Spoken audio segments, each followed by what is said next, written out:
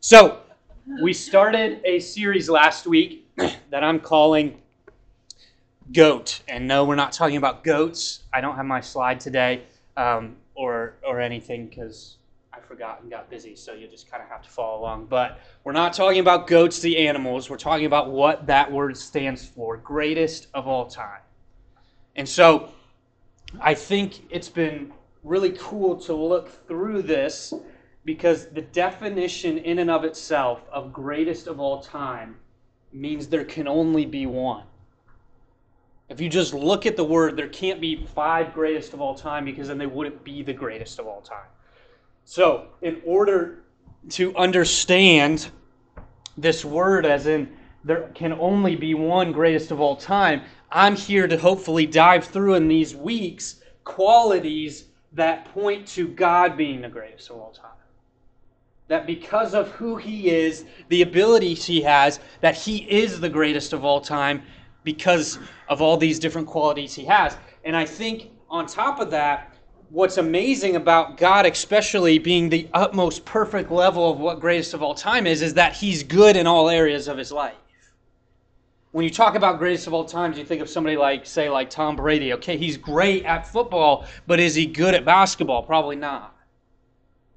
You think of back in the day with Tiger Woods and all the championships he won. He's probably good at golf, but if he played tennis, is he good? No, probably not. And so when we look at somebody like God and we look at the perfection of what greatest of all time is, God is good in all areas of His life. And so we looked last week at this idea of love, and His love is unconditional. His love has no strings attached. He has an utmost love for you. And today, I think especially coming into Easter, the word we want to look at is forgiveness. God is amazing at forgiveness and has a love to forgive you no matter what. And so as we look into this, it was making me think a little bit about when I was in high school. I chose to do my own things and go down my own path, all that kind of stuff. I'm not going to share my whole testimony, but I remember there was a time when I had a couple bad weeks. I don't remember exactly what happened. I was making dumb decisions, being stupid. And so we'd come to church on a Sunday. Our whole family's sitting in the pew in the sanctuary, and we're going through the whole service. We sing, we listen to Dan's message. And at the very end of the message, he gave us kind of this time. I don't know if they played a worship song or they played a song, but a kind of time to like sing and just kind of pray and be with ourselves. And so I'm sitting there, not really engaged at all because I'm mad at being there in the first place. And I look down the pew, and about four people down, my oldest sister, she's about a year and a half older than me, is just crying. And I didn't know exactly why she was crying, but I knew it had to relate to what I was choosing to do, the way I was living my life. And so it just started to make me upset. And it's, I'm sitting there going, okay, number one, and I didn't say these things, make sure I clarify, but I'm thinking in my head, one, why is she crying over my decisions I'm making? Or two, why is she making this big scene and getting so emotional over what I'm doing? So all these things start playing in my mind. I'm getting angry, and my grandma's sitting behind us, and she's watching this whole scene unfold. And so after the service, she comes up to me, and she said, hey, you want to get lunch after church? I said, that's fine. So she picks me up. She takes me to lunch. We went to Bob Evans. We're sitting across from each other at Bob Evans. She's trying to talk to me, ask me different questions about decisions I'm making in my life. And then she gets to this point where she's like, okay, we're going to approach the subject of what happened in church. And she kind of asks this question, and she says, how do you think, I don't remember the exact wording, how do you process your sister this morning and what she's dealing with the choice that you're making? And I remember looking at my grandma straight in the eyes, stone cold, no emotion, and I looked at her and I said, I don't understand why she has to get so upset and angry and cry over the decisions I'm making. And she just looked right back at me. Not a word was said. And I've never really seen my grandma shaken, cry, but she pretty much finished her meal. She got in the car, she packed me up, and we went home and she dropped me off. And we never said a word after that. And obviously we talked today, but But I remember thinking after that moment, and even to this day, sometimes I still think, could I really be forgiven for saying something like that? Could God really forgive me for saying that to my grandma? I mean, there's probably moments in all of our lives where we've made decisions, we've said something, we've navigated life in a wrong way, and you've wondered, could God really forgive me for that choice? I think if we're human, that thought's had to go past our mind. It's had to go through our head, because forgiveness is a concept to us that I don't think we totally understand, because it's this idea in this relationship that there's this idea of sin that separates us from God, and God can give us forgiveness for the decisions we make that go against Him. And so it doesn't totally always connect in our minds. So when we do something against what God's called us to in our lives, we feel like it should just be like here on this earth, where either somebody gets mad, disappointed, or turns their back on us. They just decide that, well, we're not going to be friends anymore because you decided to talk like that to me. Okay, we're not friends anymore. And there's no forgiveness. Now, some relationships, there is forgiveness and people will resolve the conflict. But a lot of times, conflict tears us apart and there is no forgiveness. And so as we look at God here in a second and His story, I want you to think about, maybe you're sitting here this morning and there's something in your life you've totally not felt like you've gotten forgiveness for. There's a decision maybe you've told nobody about and you're like, did God really forgive me for that? Did God really pay the price for my sin, and He can wipe my slate clean for saying that to that person, for turning my back on that person, for making that decision in my life? Because I think it's very challenging for us to get the idea out of our head and into our heart. Because there's a lot of us that could probably say, well, yeah, God forgives me, but do you feel forgiven? Do you feel like when you make a decision, God's love and compassion comes around you, and not only you can say, I'm forgiven, but you feel like you're forgiven? God is the greatest of all time because He always forgives. And that's what I want to unpack here. The greatest of all time always forgives. Just like His love, there's no stipulations. He doesn't forgive some things, and then some things He says, well, that's just too bad for me, so I can't forgive that. No. There is no stipulation. God forgives all, no matter what the choice or decision is. And I think it's very interesting when you look at a story in 2 Samuel, you'll start to see how God's forgiveness is extended to us all the time. 2 Samuel chapter 11, I'm not going to read the whole thing. If you want to follow along in there, I'll kind of give you the cliff notes of the story, a story we've probably all heard before. But there was a guy named King David. King David was supposed to be one of the greatest kings to ever reign, still is. He was a man after God's own heart. This was a king that everybody loved. And so there's probably part of us that if he has the title of a man after God's own heart and he's a king in power, that sure, he may mess up and make some dumb decisions, but he's not just going to throw his life away. I mean, he's a king. He's got to have this public figure in a sense where he keeps his life together, so he can't make that big of mistakes. And so there's one day, depending on your translation, mine says here in verse 2 of chapter 11, late one afternoon, David got out of bed after taking a nap and went for a stroll on the roof. Some may say at night, he got up in the middle of the night. Whatever it was, at some point during the day, David laid down for a nap. What had happened just before this is he took his entire army and he sent them out to go fight in a battle. He said, all right, you take this army, take them out of here and go fight the battle. And of course, the great king is taking a nap. So he lays down, he takes a nap, and then he gets up and he goes out for a stroll on the roof. And as he's out on the roof, he kind of peers over off in the distance and he sees this gorgeous girl taking a bath. And instead of being the godly man that he probably should have been and the decision he should have made is at that moment turn around, walk into the house, and not worry about it. But instead of turning around, he takes a triple take at this lady and he starts staring, and it just starts going through his head. Wow, this girl is incredible. This girl is amazing. She's so beautiful. I have to have her. And so he sends a servant down and he says, go figure out the situation on this lady so that I can know what I need to do. And so he sends the servant, and the servant comes back and says, well, she's married. Her husband is Uriah. He fights in the military, and they've been together, whatever. I don't know. That doesn't say how long they've been, but say 20 years they've been together.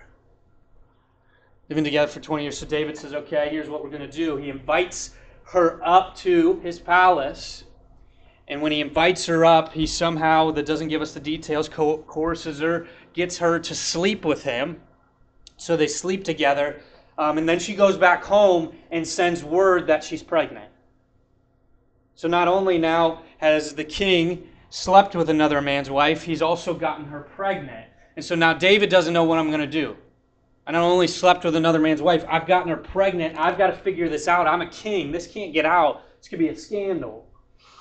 And so he's trying to think up a plan of how he's going to clear himself out of the woods. And so he sends word to the guy in charge of their army that's fighting that Uriah needs to come back home, her husband. Needs to come back home. So he comes back home, and David starts talking to him. And he says, okay, you've been away for a while. You've been fighting really hard. You've been serving our country.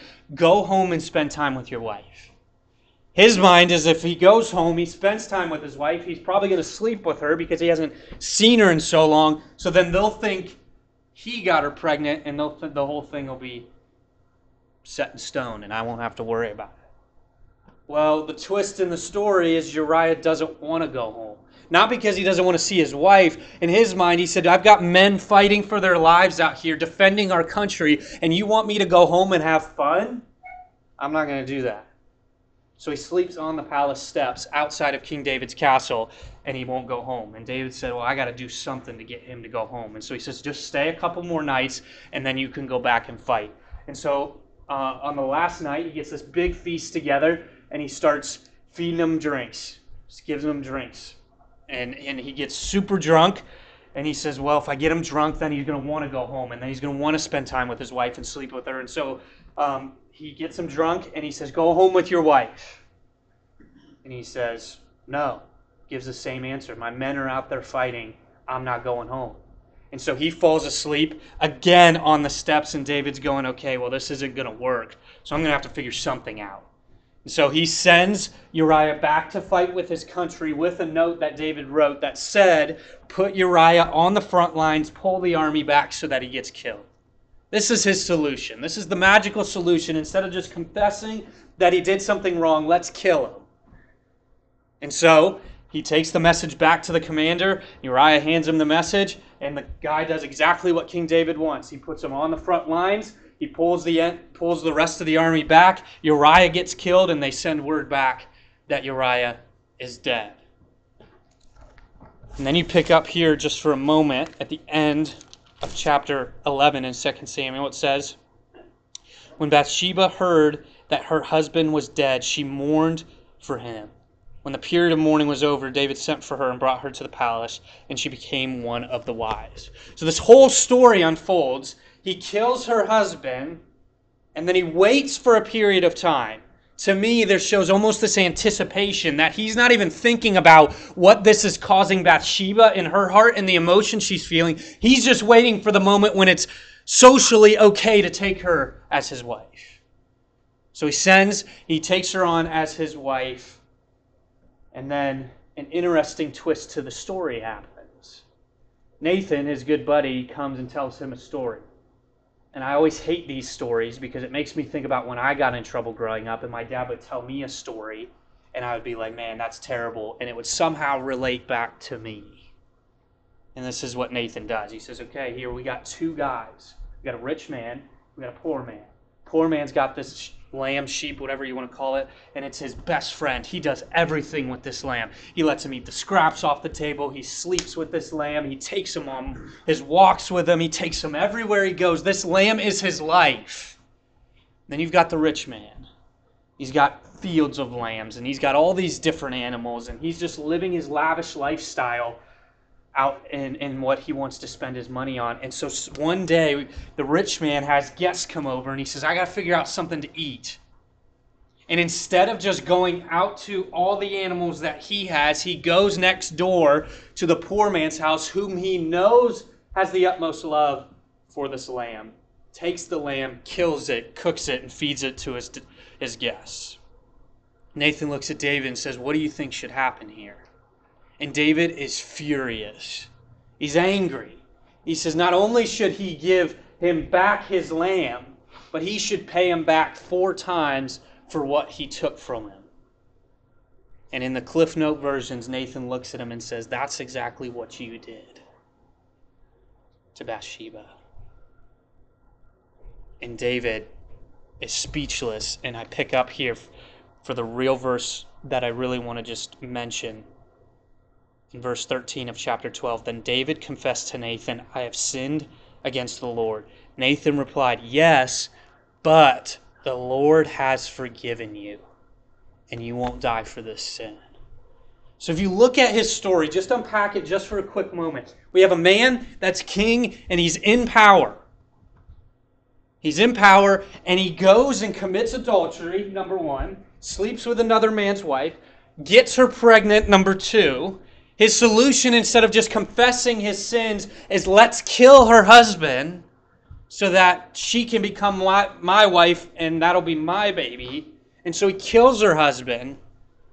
And in a sense, you can say, used his power to coerce this whole thing. Because he had the ability to.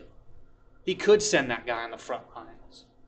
He could call him out from battle. He could do all these things. So he uses all these different things, decisions, choices to go against God and the way you're supposed to live. And this is where he's at, probably with all in a month. We're not talking like years. Like you look at a story like this and I think this might be a story for a lifetime. People make a dumb mistake, they commit adultery. Okay, there's an accident. 77 years later, 17 years later, they do something else dumb. You think this is a whole lifetime. Probably all happened like within a month. And if I'm stepping back, I'm going, there's no way God can forgive that. I mean, he committed adultery, got her pregnant, and not only just stopped there, he killed her husband. He didn't necessarily with his own hands, but he ordered him to be killed. Well, if God is the greatest of all time, then there's nothing too big for him. There's nothing too bad for him. There's nothing that he says is off limits. So I think it's very interesting because we step back and we see that, and even Nathan confronts him and says, this isn't the right thing to do. And we go, there's no way God can forgive this. Yet Nathan replies, yes, but the Lord has forgiven you. It can be easy for us to look at other people's lives and we see all the dumb decisions they're making, and we could care less whether God forgives them or not. But if this becomes our story, we're probably sitting in the shoes going, I hope God can forgive me for this. David's broken after he makes these decisions. You got to know what's going through his head. Will God forgive me for this? Did what I do was too bad for him to forgive me for? Yet he looks at David with the utmost love. That's why these things kind of connect, looking at love last week. His unconditional, no strings attached love for David. He wants to forgive him because he has such a love for him. And David is forgiven. I want to bring this into your neighborhood as we wrap up here. So you see someone like David and we say, okay, well, if he can be forgiven for murder, for adultery, for using his power in a bad way, then I could probably be forgiven. But you also might be sitting there and there's something that you've held on to for so long that is just for you could be too difficult to be forgiven for. Maybe you're holding it on to it because it's a part of you now. That's just the choice I made, the decision I made. I want you to hopefully look at this story and see all throughout Scripture, God forgives. You look in John chapter 8, it's another passage we've talked about before, and they bring this woman into the center of all these people as Jesus is teaching, caught in the act of adultery, and the Pharisees want her stoned. Jesus sits down to doodle a little bit, and they keep pressing him. What should we do? Should we stone her? And Jesus gets up, looks at them straight in the eyes, and says, if you have no sin, you throw the first stone. And one by one, they drop their stones, and they walk out. And Jesus looks at the girl caught in the act of adultery, and he says, where are your accusers? And she says, I don't know. And he says, well, I don't condemn you either. Go and sin no more. She's forgiven for what she's chosen. In Acts chapter 7, I think it is, Stephen is doing a bunch of different work for God in the kingdom, and they stone him for doing good things for God. And as he's dying, his last and final breaths, he says this. He says in Acts chapter 7, as they stoned him, Stephen prayed, Lord Jesus, receive my spirit. And he fell to his knees shouting, Lord, don't charge them with this sin. God, forgive them. They're making a dumb decision, but forgive them. Don't hold this against them. Even God, Jesus himself, hanging from a cross, says, Father, forgive them, for they know not what they're doing. It's a pattern all throughout Scripture. God forgives. It's not just David. He forgives David. He forgives the woman caught in adultery. Stephen pleads for forgiveness for the people choosing to stone him. Jesus is pleading for the forgiveness of the people that crucify him, and he's pleading for you to be forgiven too. Your sin is not too much for our Father to forgive. Your decision you made that you felt like you couldn't be forgiven for is not big enough or too big for our God to forgive. And that thought you had that you feel like is way too bad for you and God can never forgive is not too small for our God either.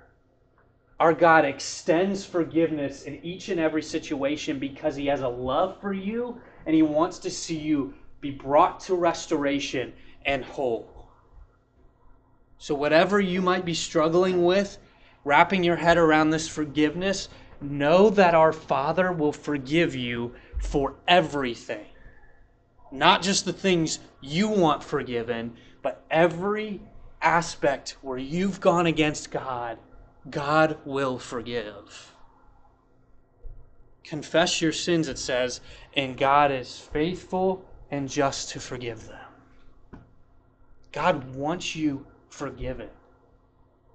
It's like I imagine as a whiteboard, it's like you could have all of your sins up here. But when you're forgiven, they're wiped clean. I think a lot of times we get in our head that God just like forgets it. But he still kind of knows we did it. No. When you ask for forgiveness, it's clean. It's not there anymore. It's gone. The goat always forgives. I hope you can look at a story like David. I hope in your own life you can see the transition, not only from your head of I am forgiven, but you feel it in your heart that he has wiped your slate clean. And I close with this story. There was a guy in South Africa, and his name is Desmond Tutu. He actually just died. I saw when I was looking him up in December of 2021, so just a few months ago. And what this guy was charged to do is create this Truth and Reconciliation Committee in South Africa. That was what his task was. And so you say, well, why would he need to create this commission? So in this time in South Africa, I'm going to pronounce it wrong, but you can look it up. There was this social policy regime, however you want to say it, that was passed in South Africa called the apartheid. And what this was passed is that they were given special privileges to white people, and violence and even death was allowed to be used against black people if they didn't cooperate with the law that was passed. And so it gave the police the authority to kill black people if they needed to, because they gave the special privileges to the white people, and if they didn't comply, then kill.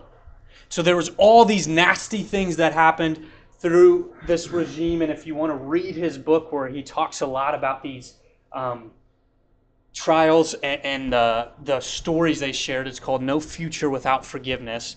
And so there was one girl that came to the stand in the middle of this.